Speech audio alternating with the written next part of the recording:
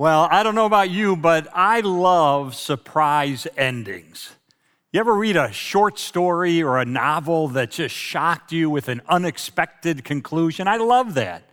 In fact, the most famous person for writing stories like this was a guy named William Sidney Porter. Now, you may not remember that name, but his pen name is memorable. He was known as O. Henry. And he wrote hundreds of short stories. Many of them had this unexpected ending to them that would surprise readers. By the way, O. Henry actually had a Houston connection. In 1895, he moved here from Austin, Texas, and he got hired by the Houston Post, which is the newspaper then, at a princely salary of $25 a month. Now, of course, there are also movies with great surprise endings. Just on Friday of this week, I looked on cable TV, and they had a showing of the movie The Sixth Sense. Remember that movie from 1999, nominated for the Academy Award, and it had this special surprise ending to it. But one of my favorite surprise endings was actually written thousands of years ago by King David. It caps the 29th Psalm, which extols the power of God before giving a twist at the end that is incredibly relevant to you and to me right here in the 21st century.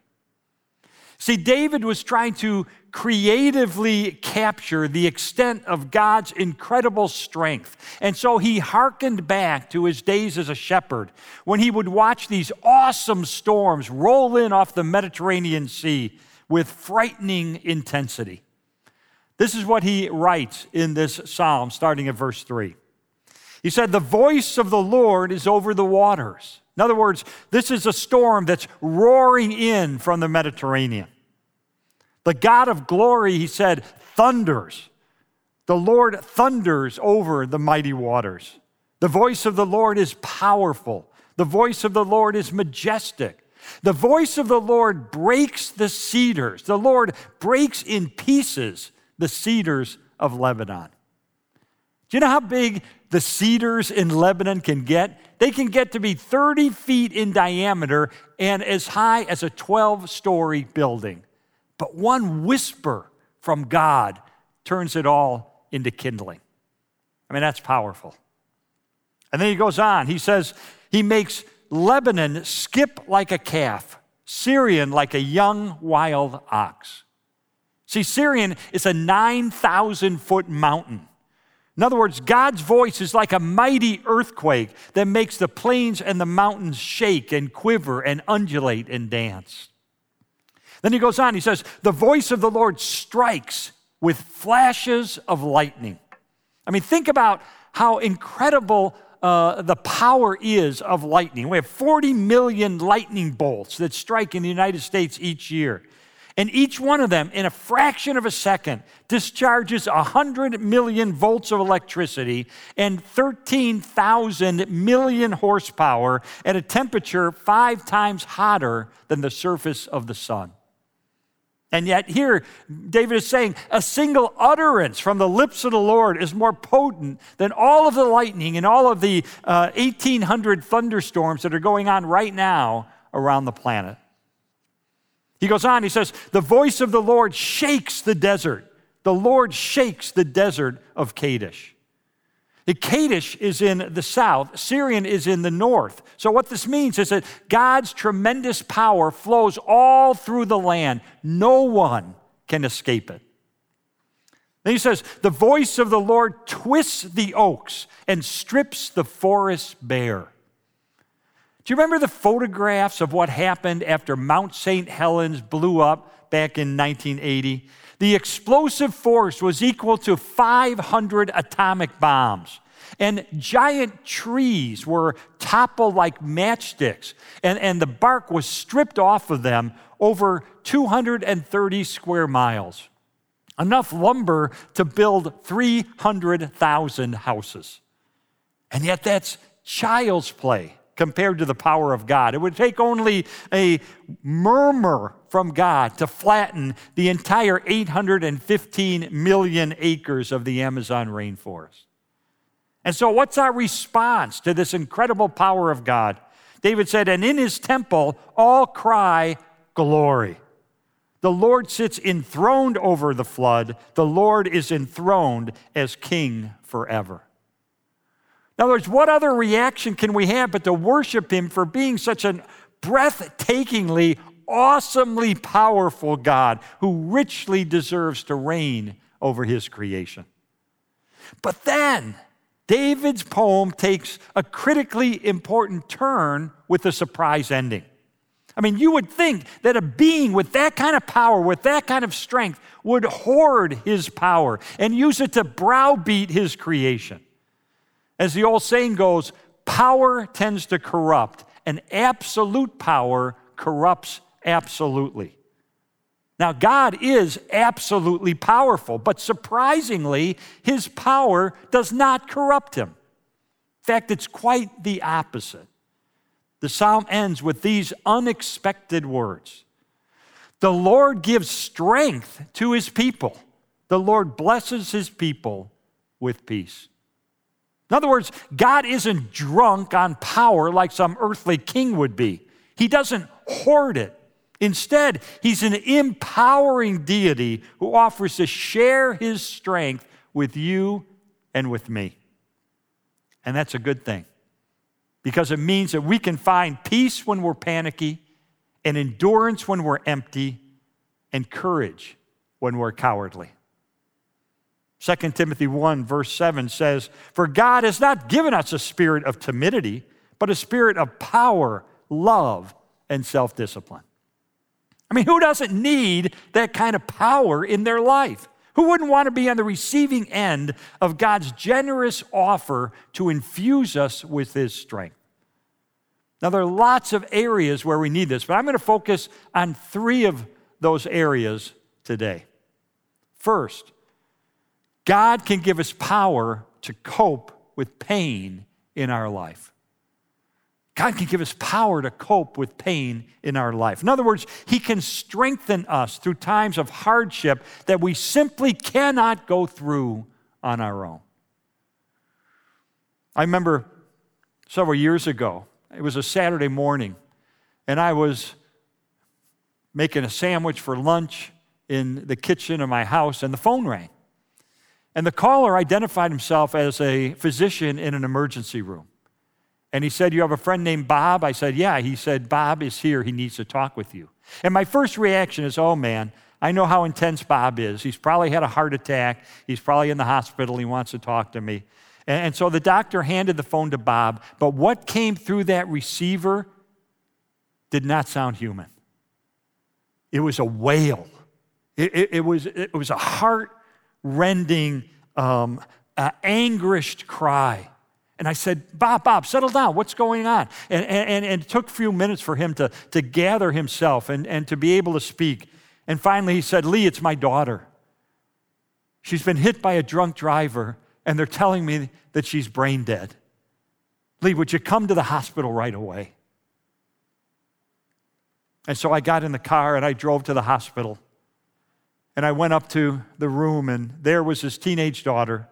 The side of her head was shaved, which they did for the brain surgery, the emergency brain surgery that she had undergone. Her eyes were swollen shut. Her face was bruised and battered. And there was a machine that was breathing for her. And so I took Bob's hand, and I took her hand, and I prayed for them. But as I prayed for them, I couldn't help but remember when my own daughter was fighting for her life right after she was born. But I was an atheist at the time, and I didn't have the power and I didn't have the strength of God in my life. And I remembered that moment of fear and intimidation and uncertainty and horror that I felt not knowing God in the moment of that tragedy in our life. Can I tell you something that you maybe don't want to hear? The time is going to come when you are going to face a tragedy like Bob did. Maybe not the same kind of tragedy, but the chance is that you're going to experience some sort of heartbreak that comes from a loss that is too painful to bear. You're not immune from that, and I'm not immune from that. I mean, Jesus was honest about this. You know, there are Eastern religions that say, oh, no, pain and suffering, that's just Maya. It's an illusion. And Jesus said, no, it's very real. Jesus said in John 16:33, these things I have spoken to you, that in me you may have peace. In this world you will have tribulation. But, he said, take courage. I have overcome the world. What was he saying? He was saying we live in a world that is corroded and corrupted by sin. And as a result, we have suffering, we have pain, we have tragedy, we have heartbreak. But in that same verse, Jesus is saying, I can offer you my strength. I can offer you the two very things that you need the most in the midst of a tragedy. I can give you peace for the present and courage for the future. And where do they come from? Where do they come from? They come from a God who says, I will share my strength and my power with you. You know, today, if you were several years downstream to sit down with my friend Bob, he would tell you that the death of his daughter was the deepest and darkest desert that he has ever trudged through in this life. But he would also tell you in no uncertain terms that if God had not empowered him, if God had not given him the strength to cope with this, he never would have made it out the other side, not in one piece. Friends, when that day comes, when tragedy strikes in your life, where are you going to get God's strength? How are you going to get it? That's really the issue, isn't it? God is powerful, and we all know that. How do I access his strength? Well, hang on to that thought. In a few moments, I'm going to explain in great detail how we can access God's power in times of tragedy. But I want to go on first to my second point, which is this. God can give us power to resist temptation. God can give us power to resist temptation. Temptations lure us every single day. I saw a bumper sticker once that said, lead me not into temptation. I'm perfectly capable of finding it on my own. The famous Christian writer C.S. Lewis said, some people have the silly idea that good folks don't know what temptation means. He said, this is an obvious lie. He said, only those who try to resist temptation really know how strong that it could be. Temptations are those unethical or immoral shortcuts that inevitably lead us down a dead-end road. I mean, should I shade the truth on my resume? Nobody ever really checks those out, right? Should I make a move at that new employee at work? I mean, if I do it right, my spouse will never find out. Should I visit that X-rated website? I mean, I'm an adult, right? Should I take credit for my assistant's ideas? I mean, if I do that right, I'll get all the credit and nobody will ever find out. Should I report my side income to the IRS? They don't have any real way of tracking that stuff, do they? I mean, should I go way out on the end of an already shaky financial limb and buy that new Ferrari? I deserve some fun, don't I? I mean, before I was a Christian, I had two criteria to determine which temptations I would indulge in. First, how much pleasure would it bring me? And second, would I get caught? And as a result, I ended up giving in to a lot of short-term pleasures that inevitably yielded long-term headaches. Well, after I became a follower of Christ, I found that temptations didn't stop. And to make matters worse, my initial viewpoint of God's attitude toward temptations was all messed up. I used to picture God as if he had a choke collar around my neck. You know, when I was growing up, I had this giant dog named Nick. Love that dog. But he was strong. And so for me to be able to walk him as a kid, I had a choke collar around him. And when he would see that cute little poodle down the block that he wanted to go after, I would give that choke leash a yank, and I'd get him back into line. And that's how I pictured God with me. I pictured him holding my leash, just daring me to succumb to a temptation so he could angrily jerk me back by the neck. So I felt intimidated and I felt alone. But then I read the Bible and I found that that's not God's attitude. He isn't arbitrarily trying to spoil our fun. He lovingly wants to protect us from the emotional and the physical and the relational and the spiritual downsides that come when we indulge ourselves in temptations. Actually, he's in our corner. Hebrews 4, verse 15 says, "For we do not have a high priest who is unable to empathize with our weaknesses, but we have one who has been tempted in every way, just as we are, yet he did not sin."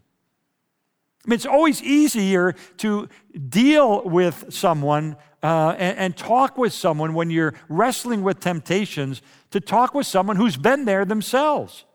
So now when I talk about to Jesus in prayer, when I talk to him about the pressures that I feel to compromise my morality or to take an ethical shortcut, I don't imagine him saying, "Oh, God, shame on you for even considering this." Instead, I picture him saying, I know. Believe me, I understand. So here, let me help you." And he does help. Paul assures us in 1 Corinthians 10, verse 13, God is faithful. He will not let you be tempted beyond what you can bear. And when you are tempted, he will also provide a way out so that you can stand up under it. But again, the big question is how? How, practically speaking, do we access this strength of God when we're facing temptations? Hold on for just a minute, so I'm going to come to that shortly. But I want to first talk about a third area where God can empower us. Not only can God help us avoid doing what we shouldn't do, but the flip side of that is God can give us the power to do what we should do. That's the third area I want to talk about. So if you've read the Bible, you know it contains a lot of teaching about how we should behave as followers of Jesus if we want to be men and women of godly character. But I'll be the first to raise my hand and to say, without God's help, I just can't do this stuff. I mean, serve others? Come on, I'd much rather be on the receiving end of being served. Be humble? Well, everybody knows that you got to be your biggest cheerleader these days. Be generous? Oh, my natural inclination is to hoard my possessions. Be patient? Come on, have you ever driven the freeway into Houston at rush hour? You want me to be patient? Or forgive those who've hurt me? Hey, I'm from Chicago, where the informal motto is, don't get mad, get even. You see, as Christians, our objective, according to Galatians 4, verse 19, should be that Christ is formed in us. That involves going down an often arduous path of submission, growth, and maturity that, frankly, I simply can't do on my own. I need God's power if I'm going to make progress. But again, that comes down to the question of, okay, how? How can I get that power in my life to live a godly life? Well, we come to that point. Let's talk very practically about how we can access the power of God in our lives. It isn't about pushing the right buttons. It isn't about chanting the right words. But there are biblical steps that we can take to access this power of God. And so to summarize these steps, I use 5 words that begin with the letter A. That way they can be easy to remember. So the first step is this. Admit that you're weak without God. Just admit it. I mean, my first reaction in a crisis is to try to get through it by myself because you don't want to lean on somebody else. But here's the thing. We cannot be filled with the power of God until we first empty ourselves of the pretense that we can get by on our own. Do you get that?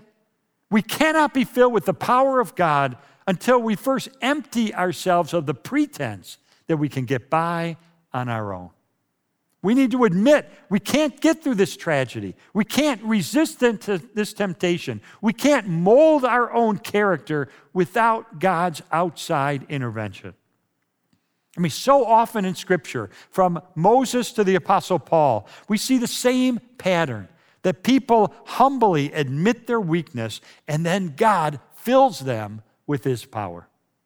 In fact, Paul said this in 2 Corinthians 12, verse 9. He said, "But the Lord said to me, my grace is sufficient for you, for my power is made perfect in weakness. Therefore, I will boast all the more gladly about my weaknesses, so that Christ's power may rest on me."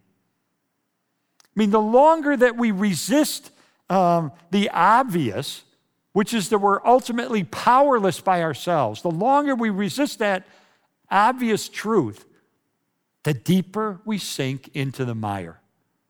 I mean, we can't reach out and cling to God's strength if we're too busy straining to clutch our own self-sufficiency. Famous writer wrote this many years ago. He said, "Nothing so furthers our prayer life as the feeling of our own helplessness. It is only when we are helpless that we really open our hearts to God." And then here's the second step. Affirm God's power and his presence. I mean, once we come face to face with the reality that we're weak in dealing with this situation, we need to remind ourselves that we follow an all-powerful God who all throughout history has a track record of infusing his followers with strength. 1 Chronicles 16, verses 11 and 12 say this, "Look to the Lord and his strength. Seek his face always. Remember the wonders he has done, his miracles, and the judgments he pronounced." In other words, dwell on how God empowered Moses, how he strengthened David, how he undergirded Daniel, how he emboldened Peter, and how he supported Paul. Remember how time after time he has proven himself to be trustworthy. And then in addition to acknowledging God's power, we should affirm his willingness to be present in our lives.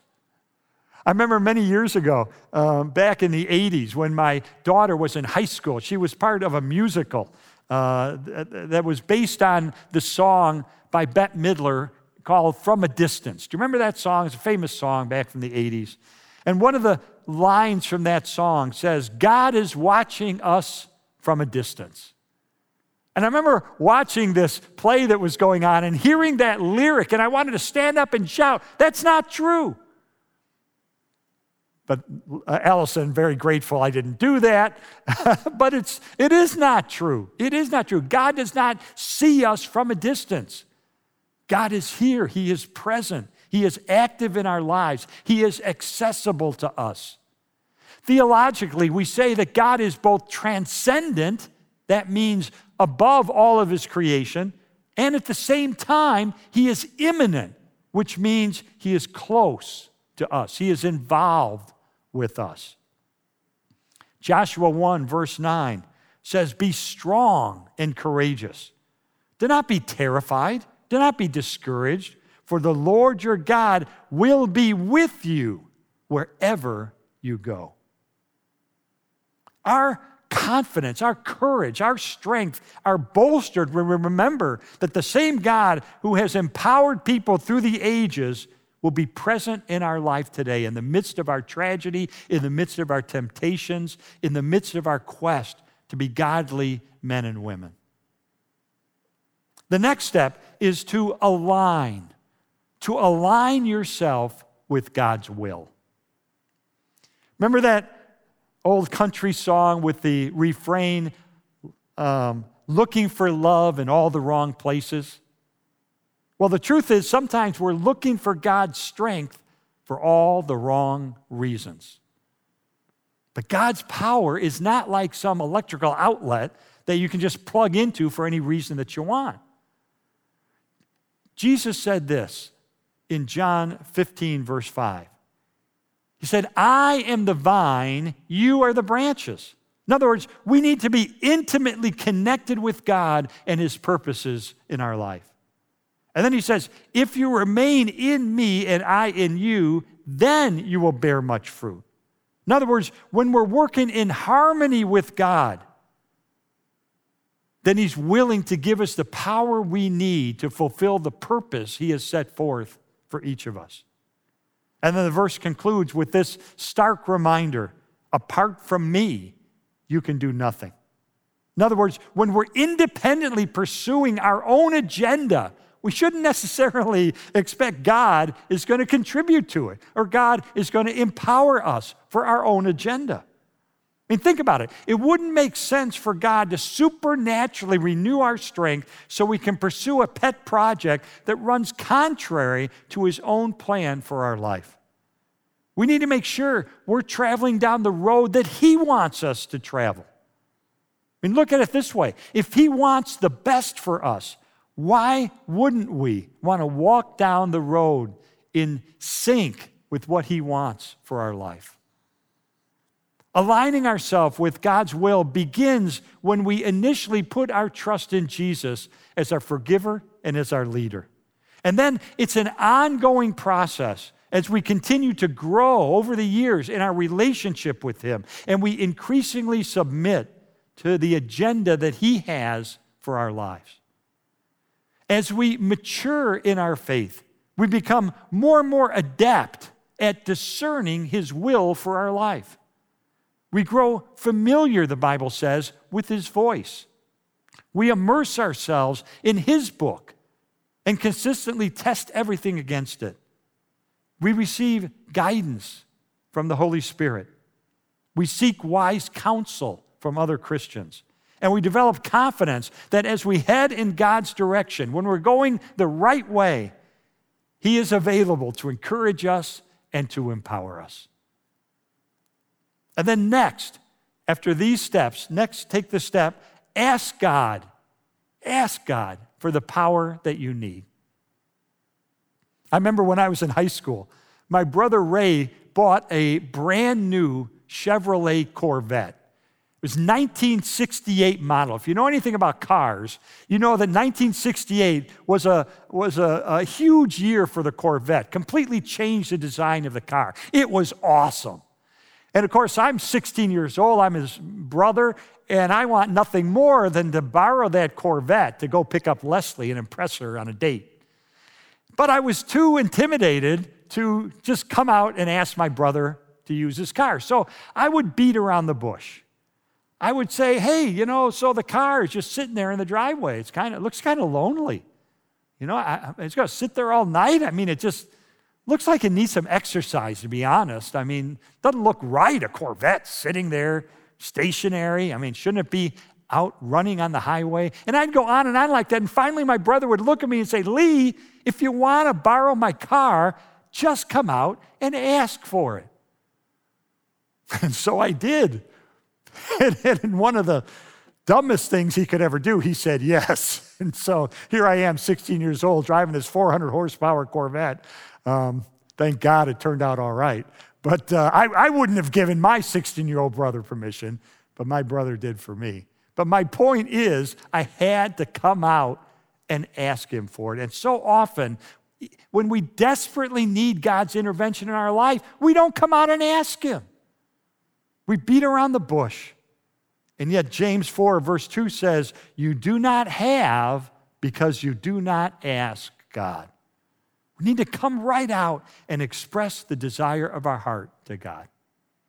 Now, having admitted our inability to handle the matter ourselves, having affirmed God's power and presence in our life, having aligned ourselves with God by wanting what he wants for our life, we should just forthrightly, specifically ask him for the power to pursue the agenda that he has for us. And sometimes when I go through those steps, man, I feel empowered by God. I feel full of courage and boldness, but you know what? The truth is, often I don't. Often I don't. I mean, there are times I go through those 4 steps, I don't feel any different. I still feel scared. I still feel weak. Does that ever happen to you? What do you do when that takes place? Well, you go to the fifth step, which is nevertheless act out of obedience to God. Nevertheless, act out of obedience to God. Years ago, a colleague of mine pointed out to me a pattern in Scripture. Listen to this. He said, even when we don't feel empowered, if we nevertheless take action by obediently proceeding down the road that God wants us to walk, He will give us power as power is needed. A great illustration of this is what happened in Luke chapter 17, when there were 10 lepers who called out from a distance to Jesus and said, Jesus, heal us. And Jesus said to them, go, show yourselves to the priest, which would confirm that they had been healed. But they still had leprosy. and so they're probably very confused at that moment. Wait a minute, we're supposed to go show ourselves to the priest, but we still have leprosy. And yet, in faith, they followed the path that Jesus had set out for them, and they headed down the road to the priest. And Luke 17, verse 14 says, and as they went, in other words, as they acted in obedience, they were cleansed. In other words, Jesus healed them along the way. And this is what happened essentially in the Garden of Gethsemane. Jesus, at that point, on the verge of being crucified, this horrific death to pay for the sins of the world, is feeling anxiety over this. He's fearful, he's feeling weak, and he goes in the Garden of Gethsemane and he's praying. And in that prayer, he made sure that he was aligned with the path that God wanted him to take. And so he obediently walked out of the garden and into the arms of those who would kill him. And God gave him the strength that he needed along the way to endure the whipping, to endure the crucifixion, to pay for your sins and to pay for mine. And so when you and I walk down the road in obedience to God, even when we're not feeling empowered, what we're demonstrating is faith. I mean, faith isn't just believing something. Faith is belief plus behavior. It's believing something and taking action in furtherance of those beliefs.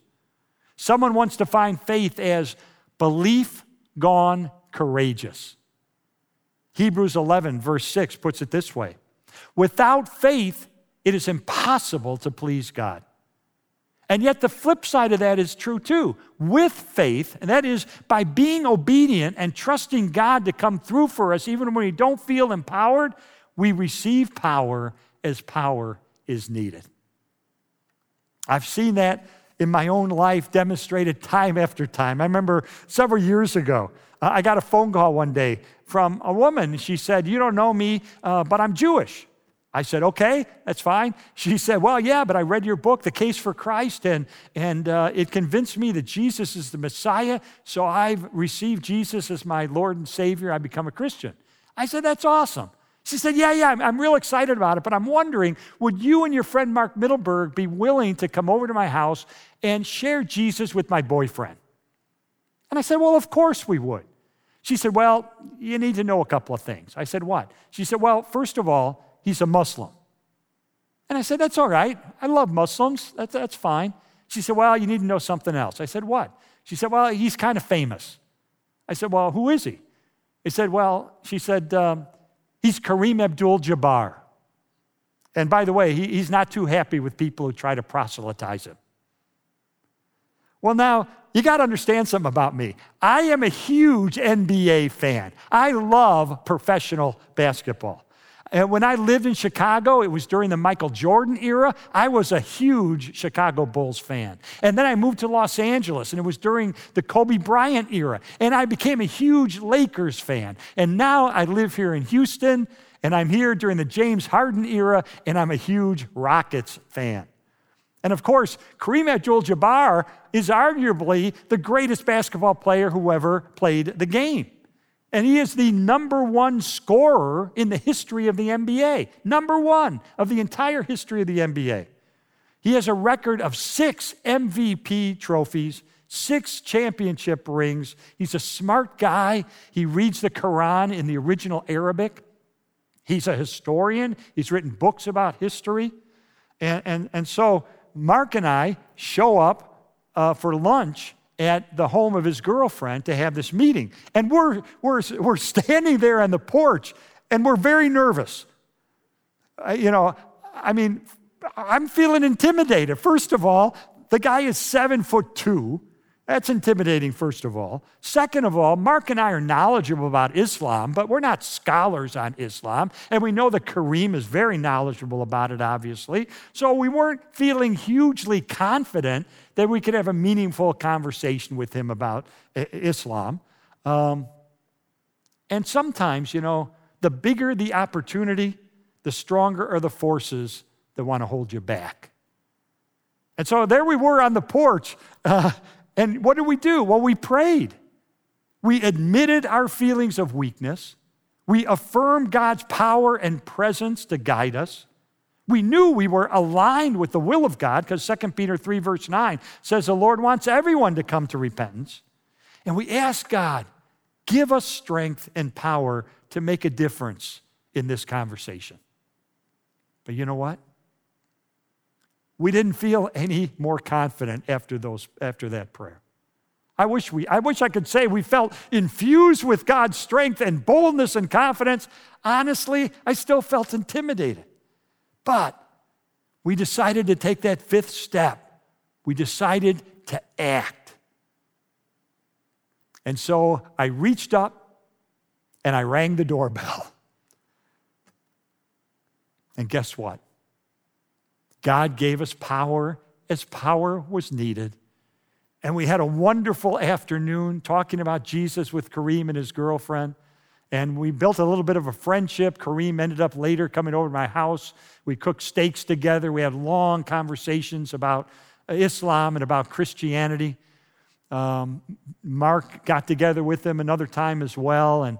And I think we really were able to share Jesus in a winsome way with a person of great renown. But you know what? We didn't feel equipped when we went into that house. It was only when we decided to obediently walk in faith that God brought the strength into our life. And so if you need God's power in your life, can I just make a suggestion? Take action.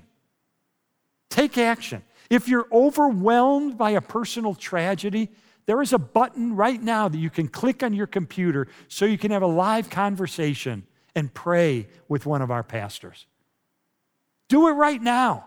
Act. Even though you feel scared and hurt and intimidated in the midst of this tragedy in your life, reach out, click that button. If you're wrestling with temptation, and those adult websites beckon you on your computer, download a program that will block them so you can't access them anymore. If you're in an illicit relationship, pick up the phone and call the other person and say, look, I can no longer do this. I need to follow Christ and his teachings in my life. If your character shortcomings are hurting you from fully maturing in your faith in Christ, then pick up the phone and call a Christian friend and say, look, I'm really wrestling with these biblical teachings about patience or about generosity or whatever it is, about forgiveness. Would you hold me accountable? Would you help me grow in this area of my life? That's why small groups here at the church are so important. And you can expect God will give you strength along the way. I remember years ago I had a conversation with a man who had become known. He was famous in the Christian world under the name of Brother Andrew. Brother Andrew. His nickname was God's Smuggler. Because what Brother Andrew would do is he would smuggle millions of Bibles into countries that were closed to the Word of God. This was during the Cold War, when communist countries would block the dissemination of the Word of God to their people. And so Brother Andrew's mission, as he discerned it from God, was to get Bibles into these countries. And so I asked him, well, how did you do that? If the borders are closed to Bibles, how did you get these Bibles into countries? And he said to me, Lee, he said, once I sensed that God was leading me to bring Christian materials into a nation, I would take concrete action in obedience. And he said, even when the door of entry seemed closed, somehow, I would drive toward that border, and somehow, in some way, God would enable me to get through with these Bibles. Sometimes the guards would literally open his trunk and see these Bibles and just close the trunk and say, okay, go ahead, go in. I don't know if God blinded them to what was there or if they were secret believers. I don't know. But Andrew said, I would just, in obedience, drive toward the border, and God would give me the power along the way to get in. This is the way he expressed it. I think this is so good. Hang on to this if you hang on to nothing else.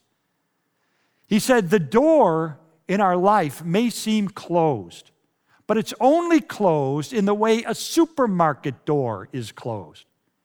He said, it stays shut when you remain at a distance. But as you deliberately move toward it, a magic eye above it sees you coming, and the door opens. He said, God is waiting for us to walk forward in obedience so that he can open the door for us to serve him. What you'll find is when you demonstrate faith by taking specific steps of obedience to God, he is more than willing to intervene supernaturally in your life. And through it all, hang on to the words of King David in Psalm 37, where he said, commit your way to the Lord. Trust also in him, and he will do it. And he will bring forth your righteousness as the light and your judgment as the noonday. Let me pray for you. Father, you know we're going through a tumultuous time in our nation and in our world. And there are probably people who are watching right now who are suffering because of the pandemic that's been going on. Maybe they've had loved ones who are hospitalized or have even died as a result. A lot of people facing financial turmoil. Their businesses are unable to function. Their bank accounts are drained. They're fearful, they're intimidated, they're afraid. And I pray by the power of your Holy Spirit that as they walk through these 5 steps, that you will give them power as power is needed for your glory. We pray this in Jesus' name. Amen. Hey, church. Thanks for listening to the Woodlands Church with Carrie Shook podcast. By listening, we hope that you're encouraged wherever you are. If you haven't already, we'd love for you to subscribe to our podcast so that you can get the latest messages each week. For more information on Woodlands Church, check out the description for a link to our website and how to connect with us. We hope you have a great week.